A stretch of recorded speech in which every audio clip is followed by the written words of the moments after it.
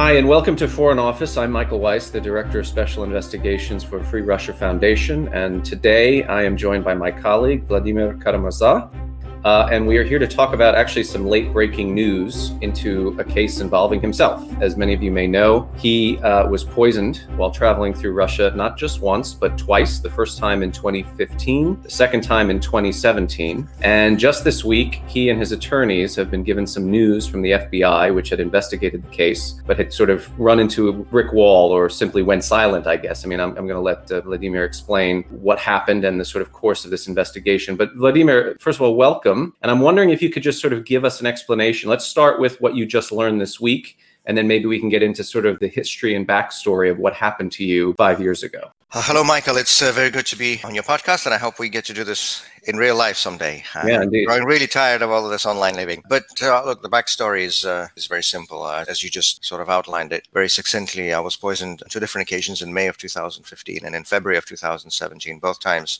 in Moscow, both times I was in a coma with a multiple organ failure, and both times doctors had told my wife that I had about a 5% chance to survive. So I can't even express in words how grateful I feel to be able to sit here and speak with you now. The official diagnosis that was given to me at the Moscow hospital was, and I quote, toxic effect by an unidentified substance, end of quote, which translated from medical jargon into plain human language means poisoning, and they don't know with what. It's very clear that this was something very strong and very sophisticated. It's not some stuff you can go and buy in a pharmacy. It must have been a highly controlled substance, presumably similar to the type that Alexei Navalny was just poisoned with in August of this year, just given the effect and the very low chances of survival. But of course, I wanted to know what it was. Well, first for medical reasons, of course, because, that something like this doesn't go without after effects. Poisonings, of course, I'll have some lasting health effects for the rest of my life. And so it would be nice to know what substance it was, how it affected the different organs, what, if anything, I need to do about this. But another important reason, and to be honest, as important, if not even more important, is to try to pierce through this fake plausible deniability that the Kremlin hides behind every time something like this happens. Because, of course, as you know, I was by no means the first case. There has been a long and growing list of people, political opponents, independent journalists, anti-corruption campaigners, defectors, and who faced attacks by poison, attempted murders by poison, or actual murders by poison. And every time something like this happens, the Kremlin tries to come up with, quote-unquote, an alternative explanation. That's the classic disinformation tactics, to try to muddy the waters by throwing out these crazy alternative theories. And the idea behind this, of course, as you know, once you have 100 reasons out there in a public discussion, you have no reason. That's what's behind the thinking, I'm guessing. And every time, of course, another Kremlin opponent is poisoned, they sort of shrug their shoulders and say, why are you blaming us? Maybe they ate something wrong or drank too much or they had an illness. The first explanation or the counter explanation was that there's some kind of forbidding combination of antidepressants and nasal spray and alcohol, right? First, I was saying it was a combination between medicines and alcohol. Then I said It was too much alcohol, even though, of course, I was taken with poisons while at a work meeting in the middle of the day. So, I don't abuse alcohol generally at any point in my life, but certainly not at a work meeting in the middle of the afternoon. But you're right. That was what they tried to put out, just as they do every single time. When Yuri Shekachyhin died a horrible death in Moscow in July of 2003, an opposition member of parliament, an investigative journalist who worked on corruption issues, his organs failed one after another. The skin peeled off his body in a matter of a week. It was just absolutely horrendous. His colleagues at Novaya Gazeta have absolutely no doubt this was deliberate poisoning. The official reason given by the Russian authorities was Lyell syndrome, which is an extremely rare allergic reaction that affects, and I checked this out, it affects one person in a million. I think our viewers can make their own conclusions as to the likelihood of that. Anna Politkovskaya, of course, 2 years before she was shot dead in Moscow, she was poisoned while on her way to covering the Beslan terrorist siege. When she was poisoned, the official reason announced was that she had a strong viral infection. Viktor Yushchenko, the then Ukrainian presidential candidate, was poisoned in the midst of the 2004 election campaign when he was sort of the figurehead of the anti-Kremlin forces in Ukraine at that time. You can still see the effects of that poisoning on his face to this day.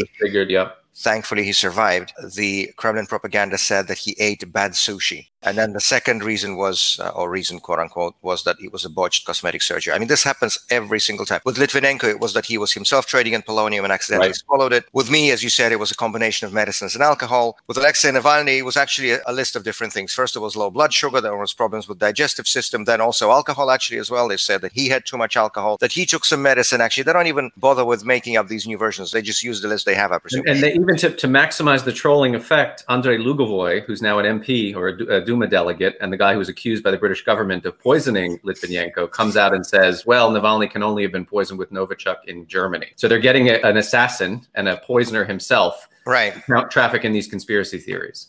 Of course, and they all do this. And I mean, Mr. Peskov, Putin's press secretary, whose full-time job it is to lie every single day, I mean, he's been spelling out different versions too. So that was the reason that I wanted the FBI lab, which is supposed to have a really good toxicological lab in Quantico, Virginia, to test my blood samples and to see what the results would be. And I say I wanted, that's not technically true. I was in a coma when all of this was happening, but my wife managed to get the blood and urine samples from very early on, from day one of hospitalization. And she took it to the United States, to Washington, and gave it to the FBI for testing at their toxicology lab. Now, they didn't have to do anything. I'm not an American citizen, but many friends on Capitol Hill in both parties, Republican and Democrat, asked them to do this for these very reasons. Right. Senator John McCain, when he wrote his request to the FBI director, Christopher Wray, who's still FBI director today, Senator McCain wrote, and I was really struck by that phrase when I reread that letter just the other day. He said that publicly determining the cause of this poisoning would help protect not just Vladimir's life and safety, but also the life and safety of other Russian dissidents. And just look at how many cases happened since then, since 2017. And of course, you had the Skripal case in the UK, you had Pyotr Verzilov in Russia, now you had Alexei Navalny, who thankfully survived as well. Still nothing from the FBI 3 years on. So they took the samples, they did the testing, maybe found something, we don't know. And then they refused to give those results, first of all, to me. We're talking about my blood here, right? I just feel the need to remind they refused to give those results to me. They refused to give them to members of Congress, including Senator McCain and others who would ask for them. They refused to hand them out as part of my Freedom of Information Act request. They refused to give them to journalists under the Freedom of Information Act request, because Radio Free Europe, Radio Liberty, and others made their own separate FOIA requests for those results. They didn't get them either. Earlier this year, in February, I was left with no other choice but to go to court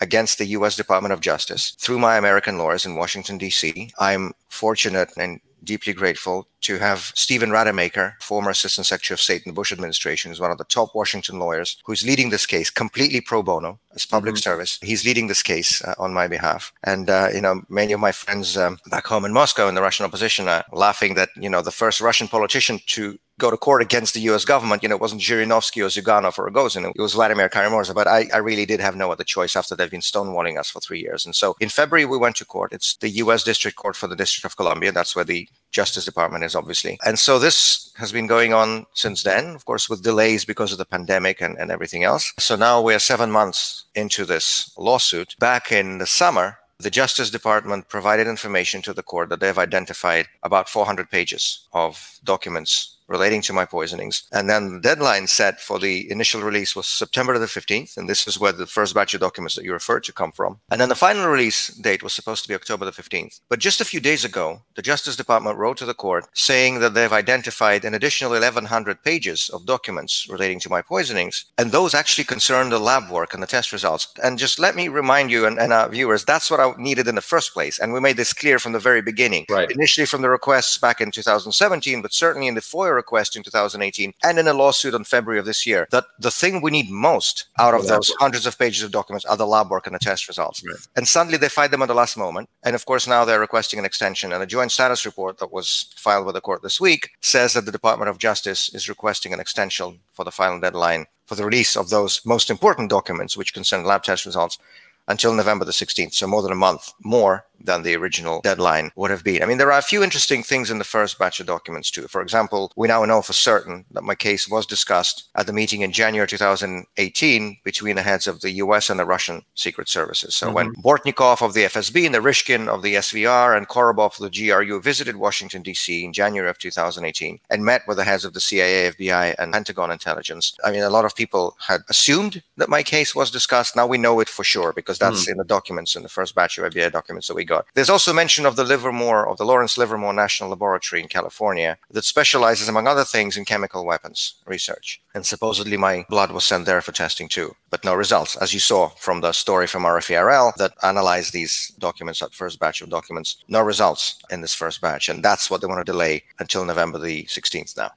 So would you say that the stuff that was released now, it's mostly, I don't want to use the word smokescreen, but it's the marginal documentation from your case, the real gravamen of what you need, the lab work, any kind of allegation of who the perpetrator or perpetrators might have been, any kind of allegation of a tie or connection to the Russian state security services in your case. All of this stuff is likely, if it's contained anywhere in these 1,100 pages, which will only come to you after the US presidential election, which may or may not be a coincidence that they're being held. That's one of the first things American journalists are noticing. I mean, it's not for me to comment. It looks like you have enough Russians meddling into American politics. I don't want to be one more, so it's not for me. But it would just be plain stating the fact that the original release date would have been before the US election and the new release date is now. But yeah, no, I think you're right. I'm not going to say the first batch of documents is useless because it isn't. So we do know for a fact now that the Quantico lab was involved in the testing, that the Livermore lab in California was involved in the testing. We do know that my case was brought up at the meeting between the US and Russian service chiefs in Washington. By the way, the meeting was requested by one of the Russian visitors. They redacted out the name. We do know which one specifically it was, Bortnikov,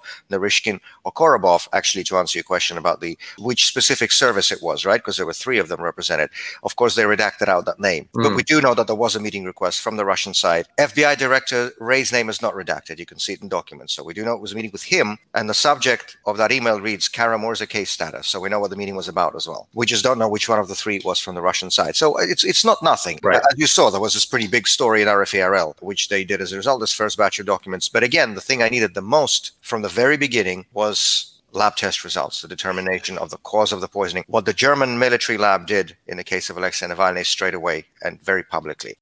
The FBI Quantico lab wasn't the only one to test your nail files, your blood, your tissue, whatever else you gave them. There was other lab work, private institutions that did this, right? After your first poisoning, your samples were sent elsewhere. What was the conclusion of these other laboratories as to how you succumbed? What was the agent that was used? Did they name anything, or did they couch it in sort of a family of possible toxins or nerve agents? I mean, how was it handled?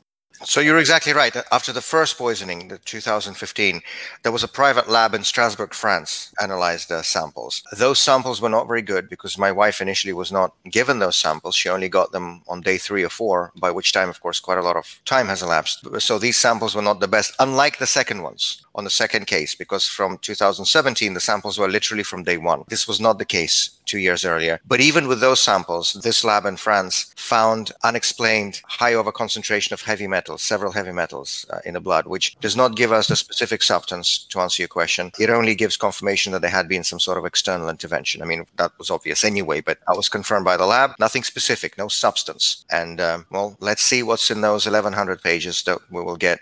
And based on the assessment of the laboratories in both of your poisoning instances and your doctors, is it believed that it was the same substance used both times, or was it a different substance used in 2017 from 2015? Because I remember reading upon the second event that you were saved much more quickly because you were suffering from the same or similar symptoms as you had the original time. So in other words, was this the same, as best we can guess, was it the same toxic substance that was used to poison you twice? The most important reason for the time difference between the first and second time, and you're absolutely right. I mean, the first time I was in a coma much longer. I was in hospital much longer. I was in hospital for a month and a half in 2015. Only 3 weeks in 2017. I was only a coma for 6 days, I believe, in the second time. The reason for that is because it was the same doctor, Dr. Denis Protsenko, who actually now happens to be in charge of the COVID response in Moscow. He was the one who saved my life twice. And of course, the second time he knew exactly what to do because the symptoms had been identical. To answer your question, yes, presumably the substance was the same or similar because the symptoms were very similar. The first symptom, I remember both times. It's extremely frightening when you're trying to take in a breath and you cannot. When you're suffocating, you cannot breathe. That's the way it began both times. And when they brought me to him the second time, he called my wife and said it's exactly the same thing. And he was the one who gave me this diagnosis, toxic effect by an unidentified substance. The first time I was shuffled from hospital to hospital around Moscow, they couldn't work out what was happening because the way this toxin works, it goes and affects different organs at different times. So they initially thought it was the heart, then they thought it was the liver, then they thought it was the kidneys. That's how this thing works. And only on day 3, I was actually brought to this doctor, to Dr. Protsenko, who said, no, it's a general problem. It's not specific with the organs. And so he was the one who gave the diagnosis. And by the way, that's now been released because some of those internal medical documents from Russia are also included. Their translations are included in the FBI documents. And you saw mention of that in the RFARL story. Yeah. That was the original diagnosis the first time as well. So whatever nonsense was being spread publicly about the combination of medicines and alcohol, that's not the actual diagnosis that was given. The actual diagnosis was toxic effect by an unidentified substance. You mentioned that you're planning to go back to Moscow, your earliest convenience, given pandemic strictures and all that. And this is something that has now come up in Navalny's case, his intent to, once he's able, and I think he has been released from the hospital in Germany, he's going to go back too. A lot of people listening to this, in your case especially, you were poisoned twice within the space of 2 years, are wondering, are you nuts? Like, is this not enough of a sign or a warning that your life is in jeopardy by walking the streets in Russia? I know you're a Russian politician. I know this is your cause. Your life's work is in this. But given what you have suffered, and not only you, but your wife and your children watching you go through this agonized ordeal, not once, but twice, is it worth the risk in your view? Well, I think it was last week or maybe 10 days now. So when Alexei Navalny announced, as soon as he basically got back into state of conscience, he announced that he will be going back home to Russia as soon as he can. And I was swamped with calls from Western journalists saying, oh, there is this news story today. How will you comment on it? And I asked them, what's the news story? I told you on day one when he was poisoned that of course he will go back to Russia as soon as he's physically able to walk. It could not have been otherwise. I did exactly the same thing both times after both poisonings. As soon as I was able to literally walk again, I had to learn to walk again after the first time, because it was just, once you're in a coma for such a long time, it really takes a lot of time and effort then to recover. It will for Alexei now as well. So there will be time and patience involved in this, but he will recover and he will go back. And I went back as soon as I was able to, both after the 2015 and 2017 poisoning, and it could not have been otherwise as well. I'm a Russian politician. You cannot be in politics and not be in the country. And more importantly, I think the Kremlin would want nothing better than for all of us, for those of us who are in the opposition in Russia, just to give up and run away. They would love for this to happen. It's even in small messages. Like every time I return to Moscow and I go through passport control at the airport, I'm a Russian citizen coming to my own country. I spend about 25 minutes standing in front of the officer in that booth, because he or she would, call somewhere, look at the computer. I would actually be really interested to see what they have on that computer screen. Of course, I can't, because it's turned the other way. They go and speak to someone. They go and report somewhere. Of course, they let me in, because how can they not? Again, it's a Russian citizen returning to Russia. Every time I fly out, it's 5 seconds, put a stamp, get out of here. Well, you know what? We're not going to. Dictatorships don't defeat themselves. Autocracies do not fall themselves. It takes work. It takes effort. And, if everybody was only concerned about their personal safety, history would never move ahead. I don't even know how to answer your question, because that's not a question for me. It could not have even been otherwise. My family is abroad for safety reasons. That's the only tangible precaution I could take, and I did. And my wife and children are not in Russia. And I think for reasons that any of our listeners will perfectly understand. But as for those of us who are the public faces of the Russian opposition, it would be an extremely demoralizing and wrong message if we started leaving and giving up. That would demoralize so many people around the country. We know there are millions of people in Russia today who reject Putinism, who fundamentally disagree with the nature of this regime, with the directions of this regime, who want Russia to finally become, in the words of Alexei Navalny in one of his recent interviews before the poisoning to Echo of Moscow, a normal European country. He was asked by the presenter, what's your plan? What's the opposition alternative? What do you want to do? Let's say you're able to come to power. What's going to be the plan? And I guess maybe the presenter was expecting some grand statements or,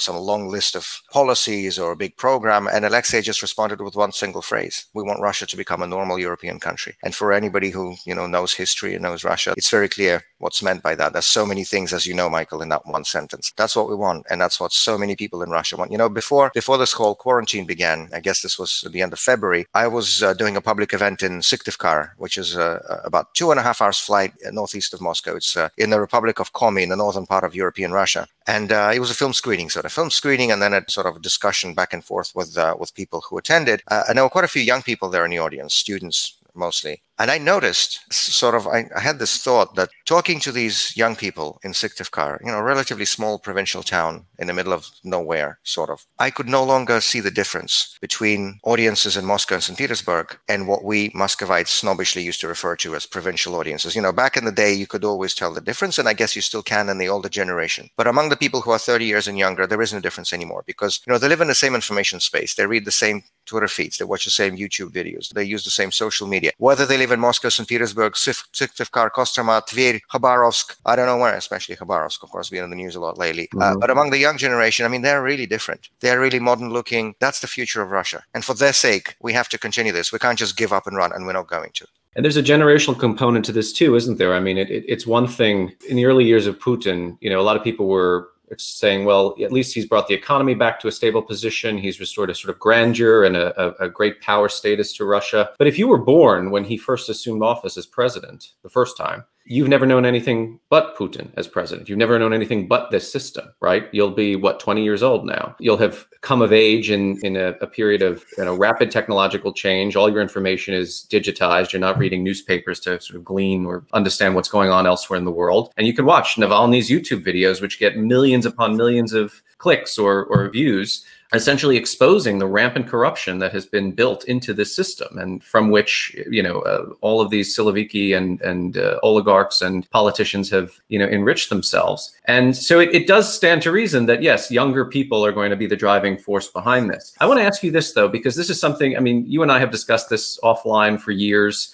We've worked together, Institute of Modern Russia. We work together now at Free Russia Foundation. And, it always comes back to the question, well, what can the West, which is now facing its own sort of internal crises, not just the pandemic, but the rise of populism and authoritarianism in Europe and arguably here at home. What can the West feasibly do to help people like yourself and Navalny? And I don't mean, we have to align with your exact politics. That's never going to happen. But you are dissidents. You are human rights campaigners.